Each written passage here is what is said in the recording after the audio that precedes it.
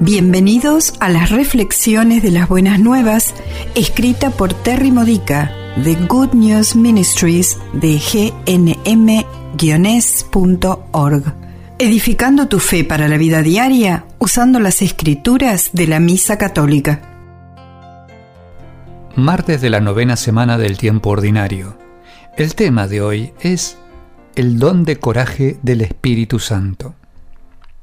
¿Has tropezado o te han atrapado alguna vez con una pregunta desafiante? ¿Cómo te sentiste? ¿Cómo crees que Jesús se sintió cuando le sucedió a él? Ciertamente lo tomó mucho más tranquilamente que tú o yo. ¿Por qué?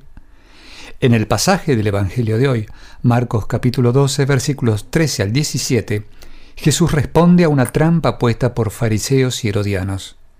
Su confianza proviene de saber que el Espíritu Santo siempre da las palabras correctas y la sabiduría perfecta. A ti y a mí nos ha sido dado el mismo Espíritu. ¿Qué necesitas del Espíritu Santo para poder servir en el reino de Dios con valentía? Sea lo que sea, el Espíritu de Dios es confiable y lo pondrá a tu disposición cuando lo necesites. Si parece que aún no lo tienes, es porque todavía no lo necesitas. El valor proviene de la confianza. Aunque puedas sentir que no tienes lo que se necesita para hacer frente a los problemas y salir victorioso, es solo porque te estás moviendo más allá de tu zona de comodidad. Si la situación fuera dentro de tu zona cómoda, no necesitarías coraje. Confiar en Dios significa dar pasos audaces que nos dan miedo hacia lo desconocido. Una vez en Pentecostés pedí la audacia del Espíritu Santo para hablar contra las injusticias de las que a veces soy testigo dentro de nuestra amada Iglesia. Normalmente, si hablar es políticamente incorrecto, si no es socialmente aceptable, si se aparta de las expectativas de lo que debe suceder en la Iglesia, si es fuera de la zona cómoda de las reglas de la normalidad, o si pudiera resultar en una reprimenda o desaprobación, mi corazón se acelera, mis rodillas tiemblan y mantengo mi boca cerrada. Dios rápidamente nos da oportunidades para hacer aquello que queremos aprender.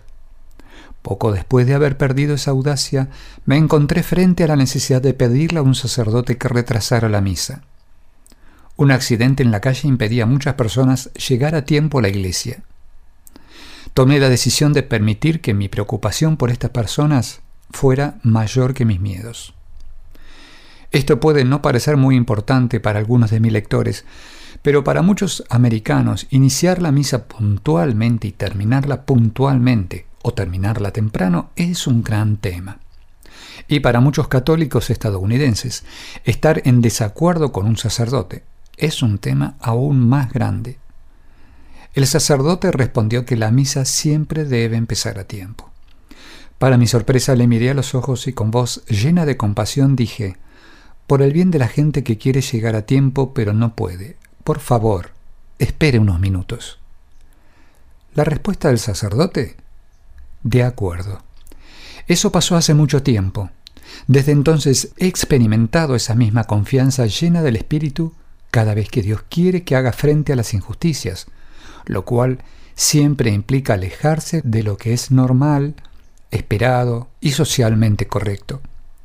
Sin embargo, para recibir este regalo del Espíritu Santo, tengo que estar dispuesta a sentirme incómoda.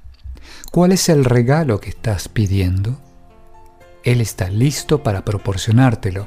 Ahora pídele al Espíritu Santo que te muestre qué zona de comodidad debes dejar de lado para que puedas experimentar este regalo. Esta ha sido una reflexión de las Buenas Nuevas de Good News Ministries de gnm-es.org.